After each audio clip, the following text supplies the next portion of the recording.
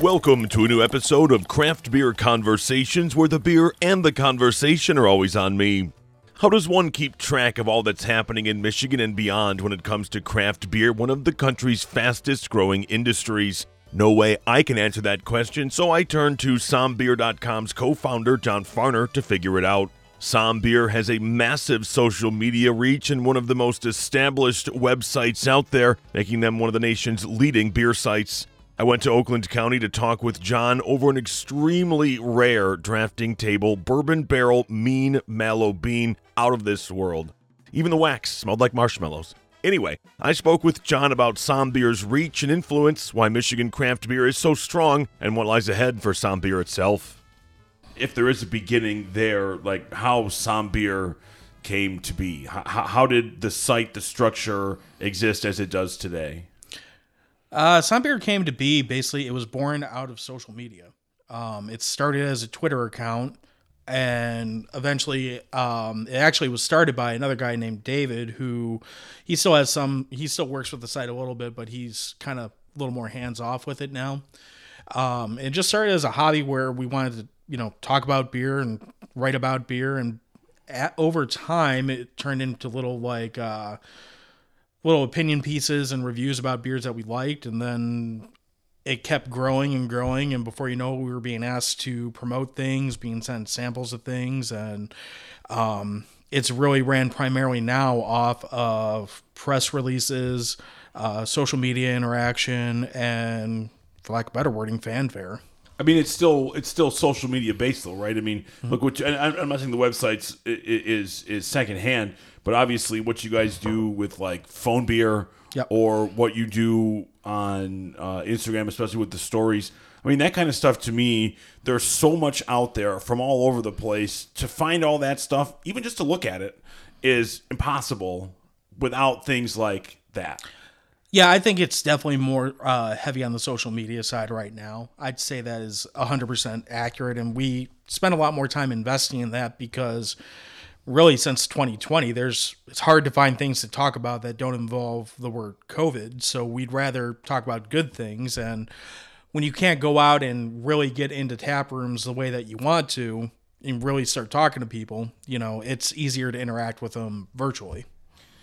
You talk about with social media and how it started. How important is it, do you think, to connect people with not only each other but with other beers, right? I mean, because you have the Instagram feed, you have the phone beers where who's drinking what right now, but also with the message board too, you see all kinds of different things. Most of it's local, but a lot of people around here are drinking local beers, but they're pulling from outside as well. And I wonder how important it is to have the connection between the beer and the people. And because, John, you mentioned we're not really getting that a ton right now, like how much, maybe not how much more important it is, but just how important it is. I think it's huge. I think it kind of fills the void of having the social aspect of going to a pub, going to a tap room. It lets you, at the end of the day, we all want to share a beer and talk about beer and, kind of see where that conversation takes us.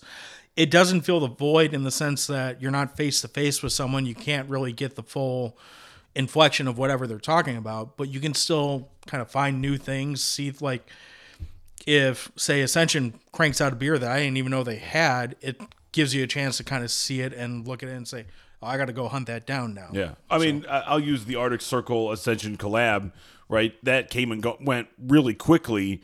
And so my only experience with it, I was glad I got to see it. Sure. Right. And so, again, I appreciate that connection. And, when we talk about Michigan and the beer scene, I know you guys are doing more than just what's happening here, but you have such a bird's eye view. I wonder what it is, and you and I were talking before we turned the mics on about the dedication people have to the local scene. I wonder what you think drives that. Is it just like we're all a bunch of Detroit homers, or is it more than that? I think that the people who drink craft beer in Michigan really are aware of and want to support their local scene, their local businesses, and their local economy.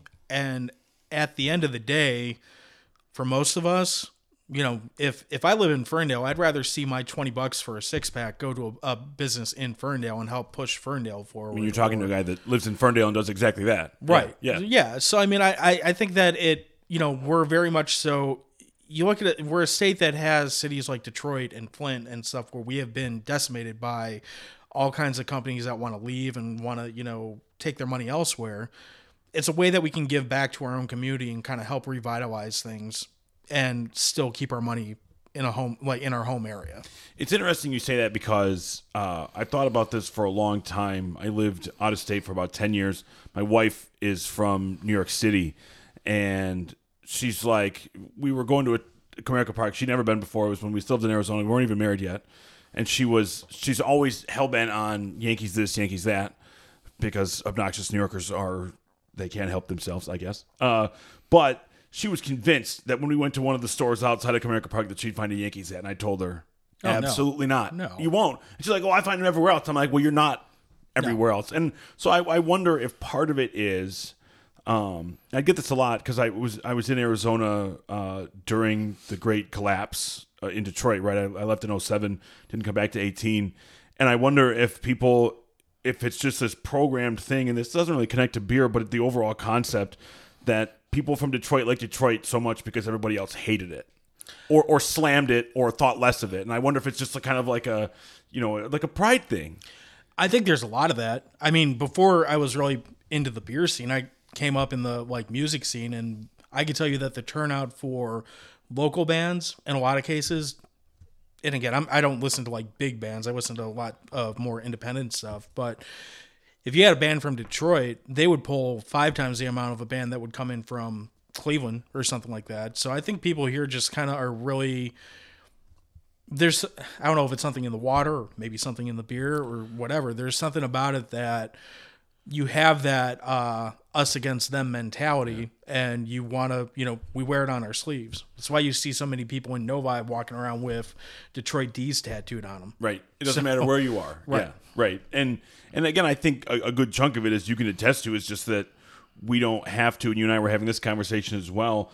I'm not unwilling to drink something from outside of Michigan. Sure. But if I am given the option, especially when I'm in a local place where I can spend my local dollars in a local tap house, why would I go anywhere else? Right.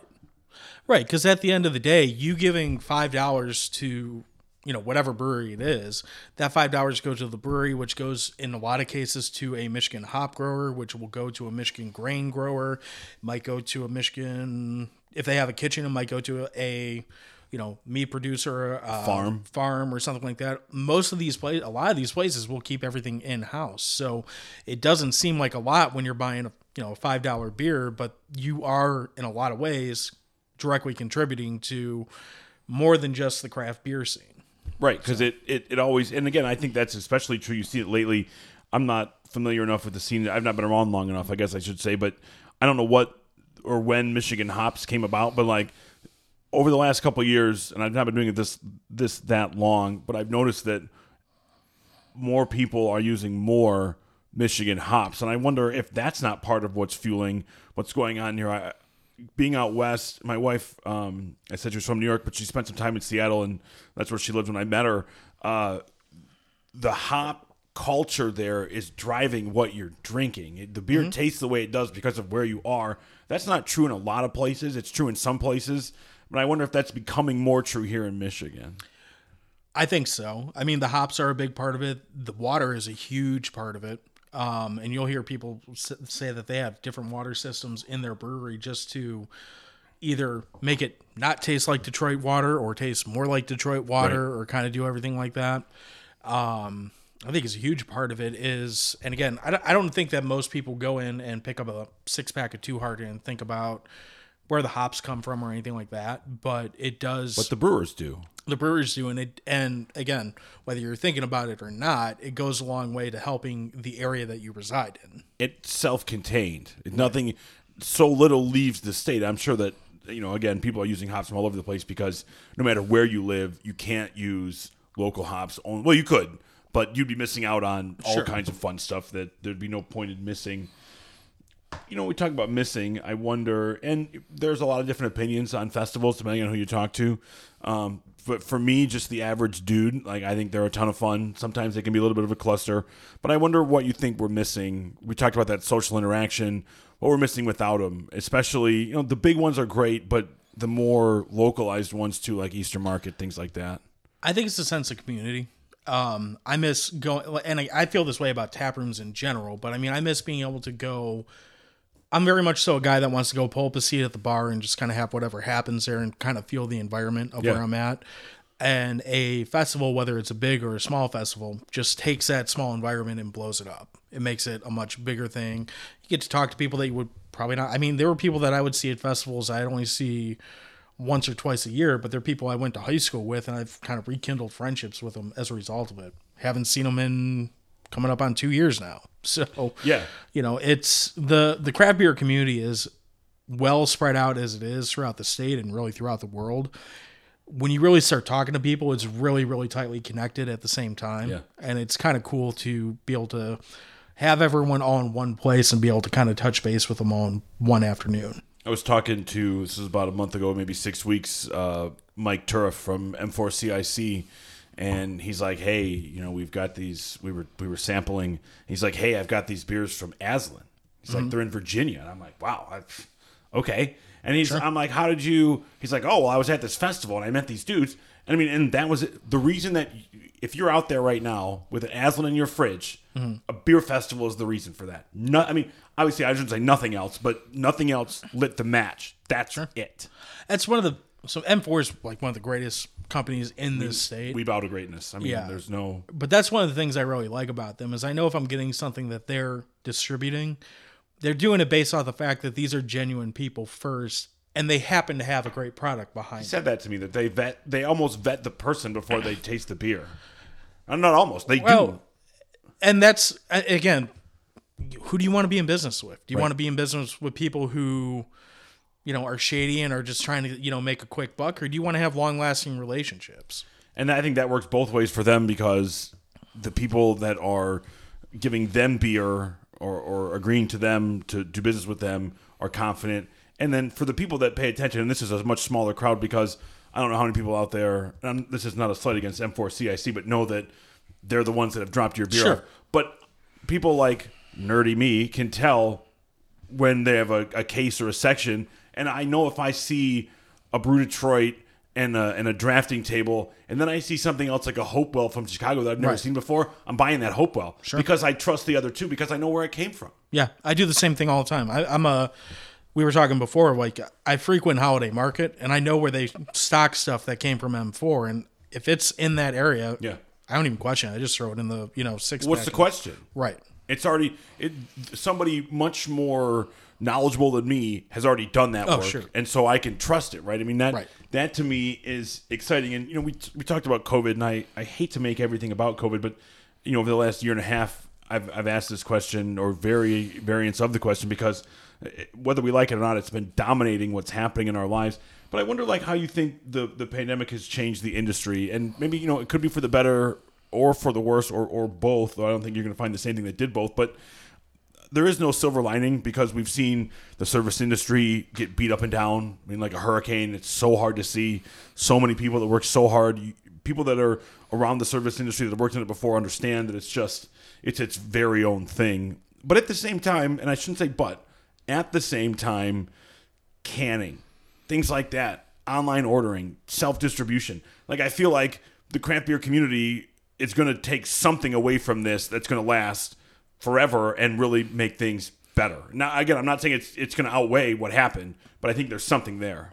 Well, it's definitely forcing breweries to think outside the box and do something different than what they might have done before.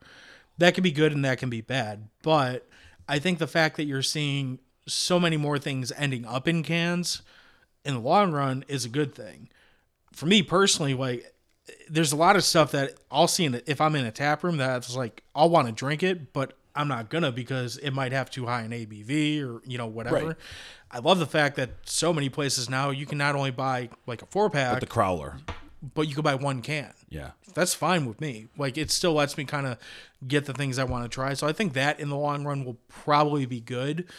I think it's also kind of forced breweries to kind of, like I said, it's forcing them into evolve or get left behind.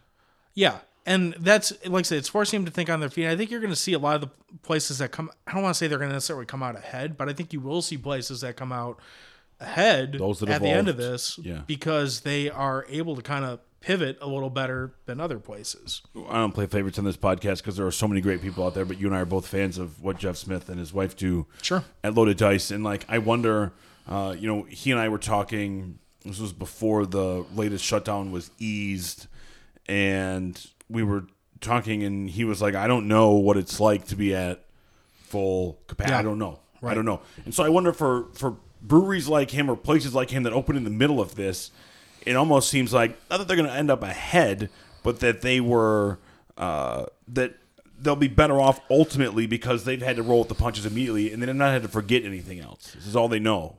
So Jeff is in a unique position that he was more than any other brewer I can think of. He was thrown into the sink or swim mentality harder than anyone that has probably opened in the last couple of years. I mean, he's brewing to stay alive. Right. It's amazing. And I'm sure like he probably has plenty of nights where he goes home and yells and swears about it because who wouldn't? But he seems like he's not only doing well as far as making a great product, he's connecting with the people around him.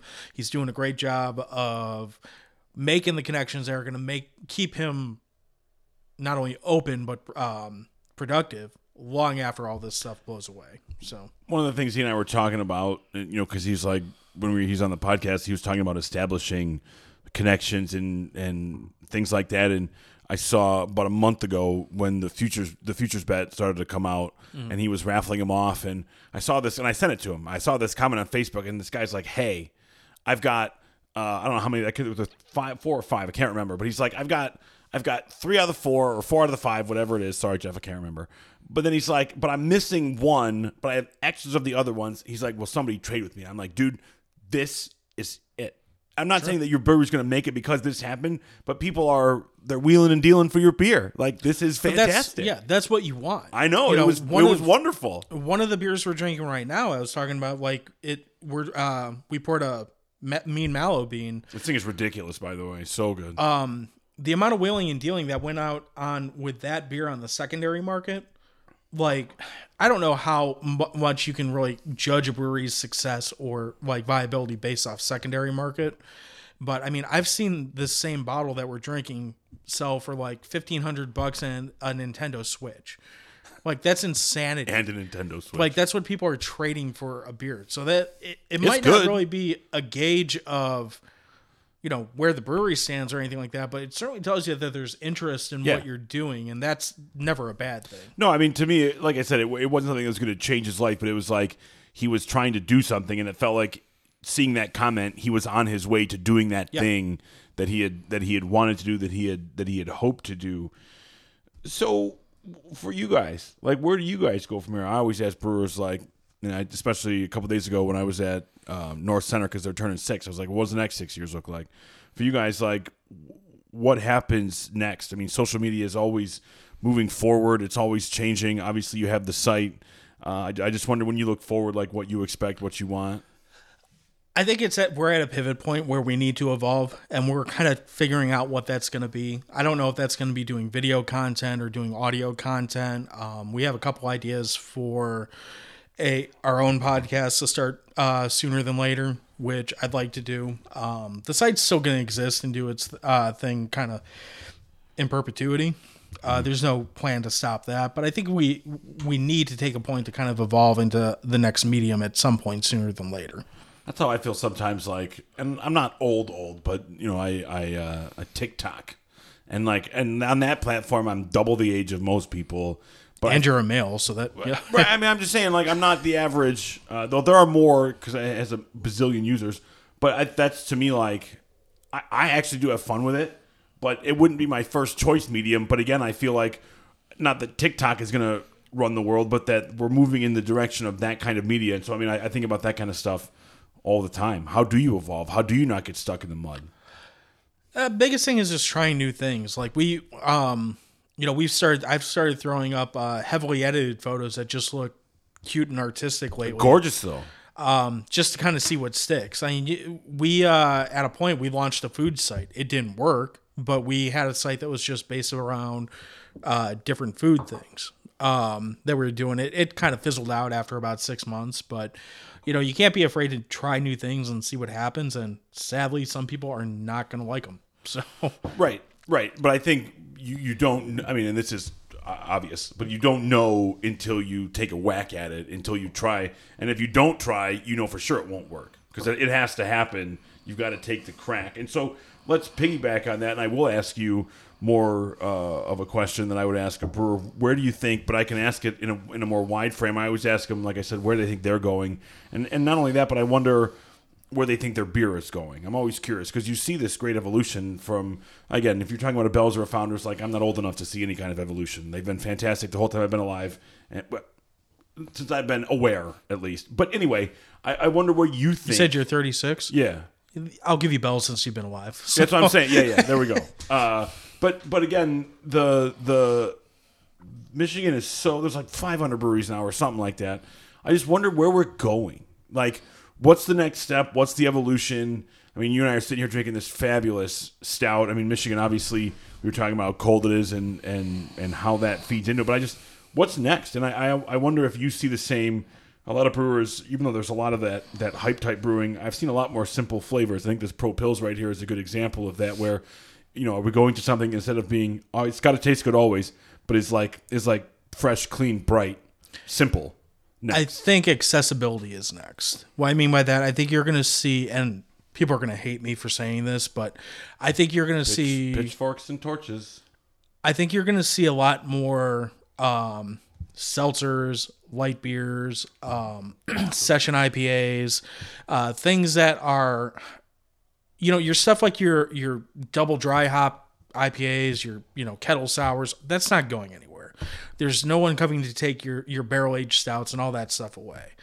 But the one thing that if you really look at like what could change in the craft beer scene and make it better from a business standpoint, why don't you include people who don't necessarily like double dry hopped IPAs?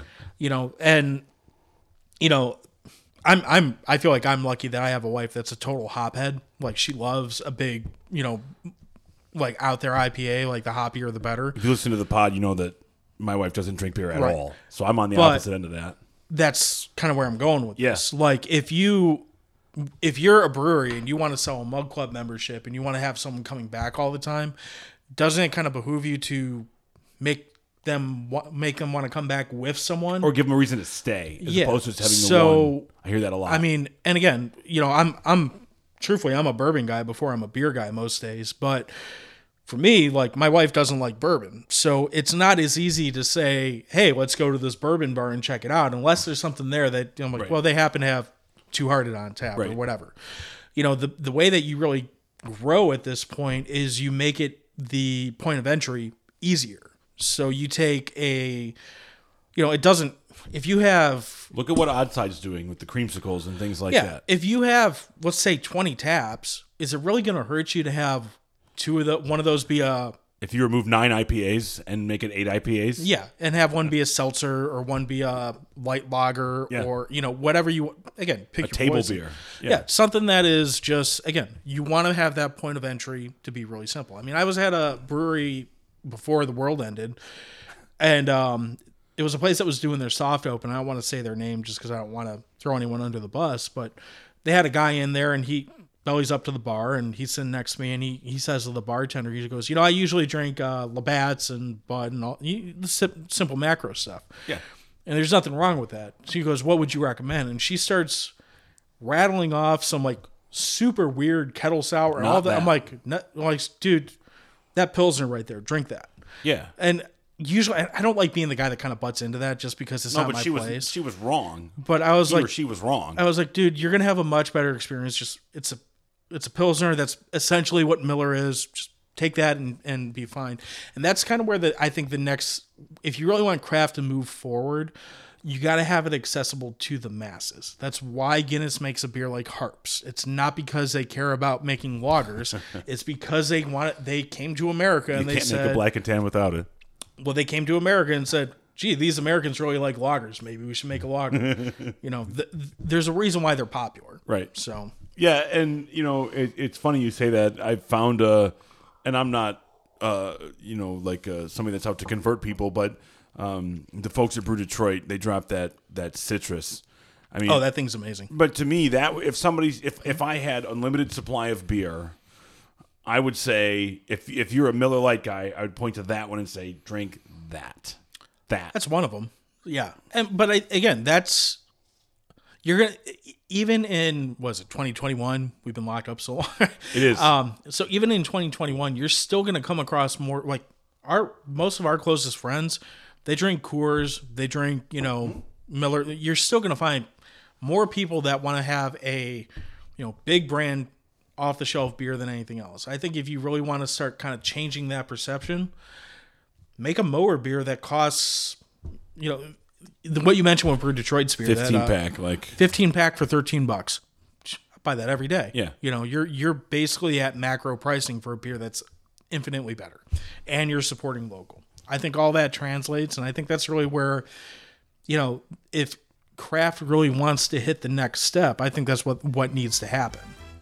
That was my conversation with SomBeer.com's John Farner. Make sure you're subscribed to the podcast so you don't miss anything across the Metro Detroit craft beer landscape and beyond. Plus, you can always follow me on Twitter and Facebook at Zach E. Clark, always Zach with an H, on Instagram at The Brewman Chew, and TikTok at Brewman Chew to see what I'm up to.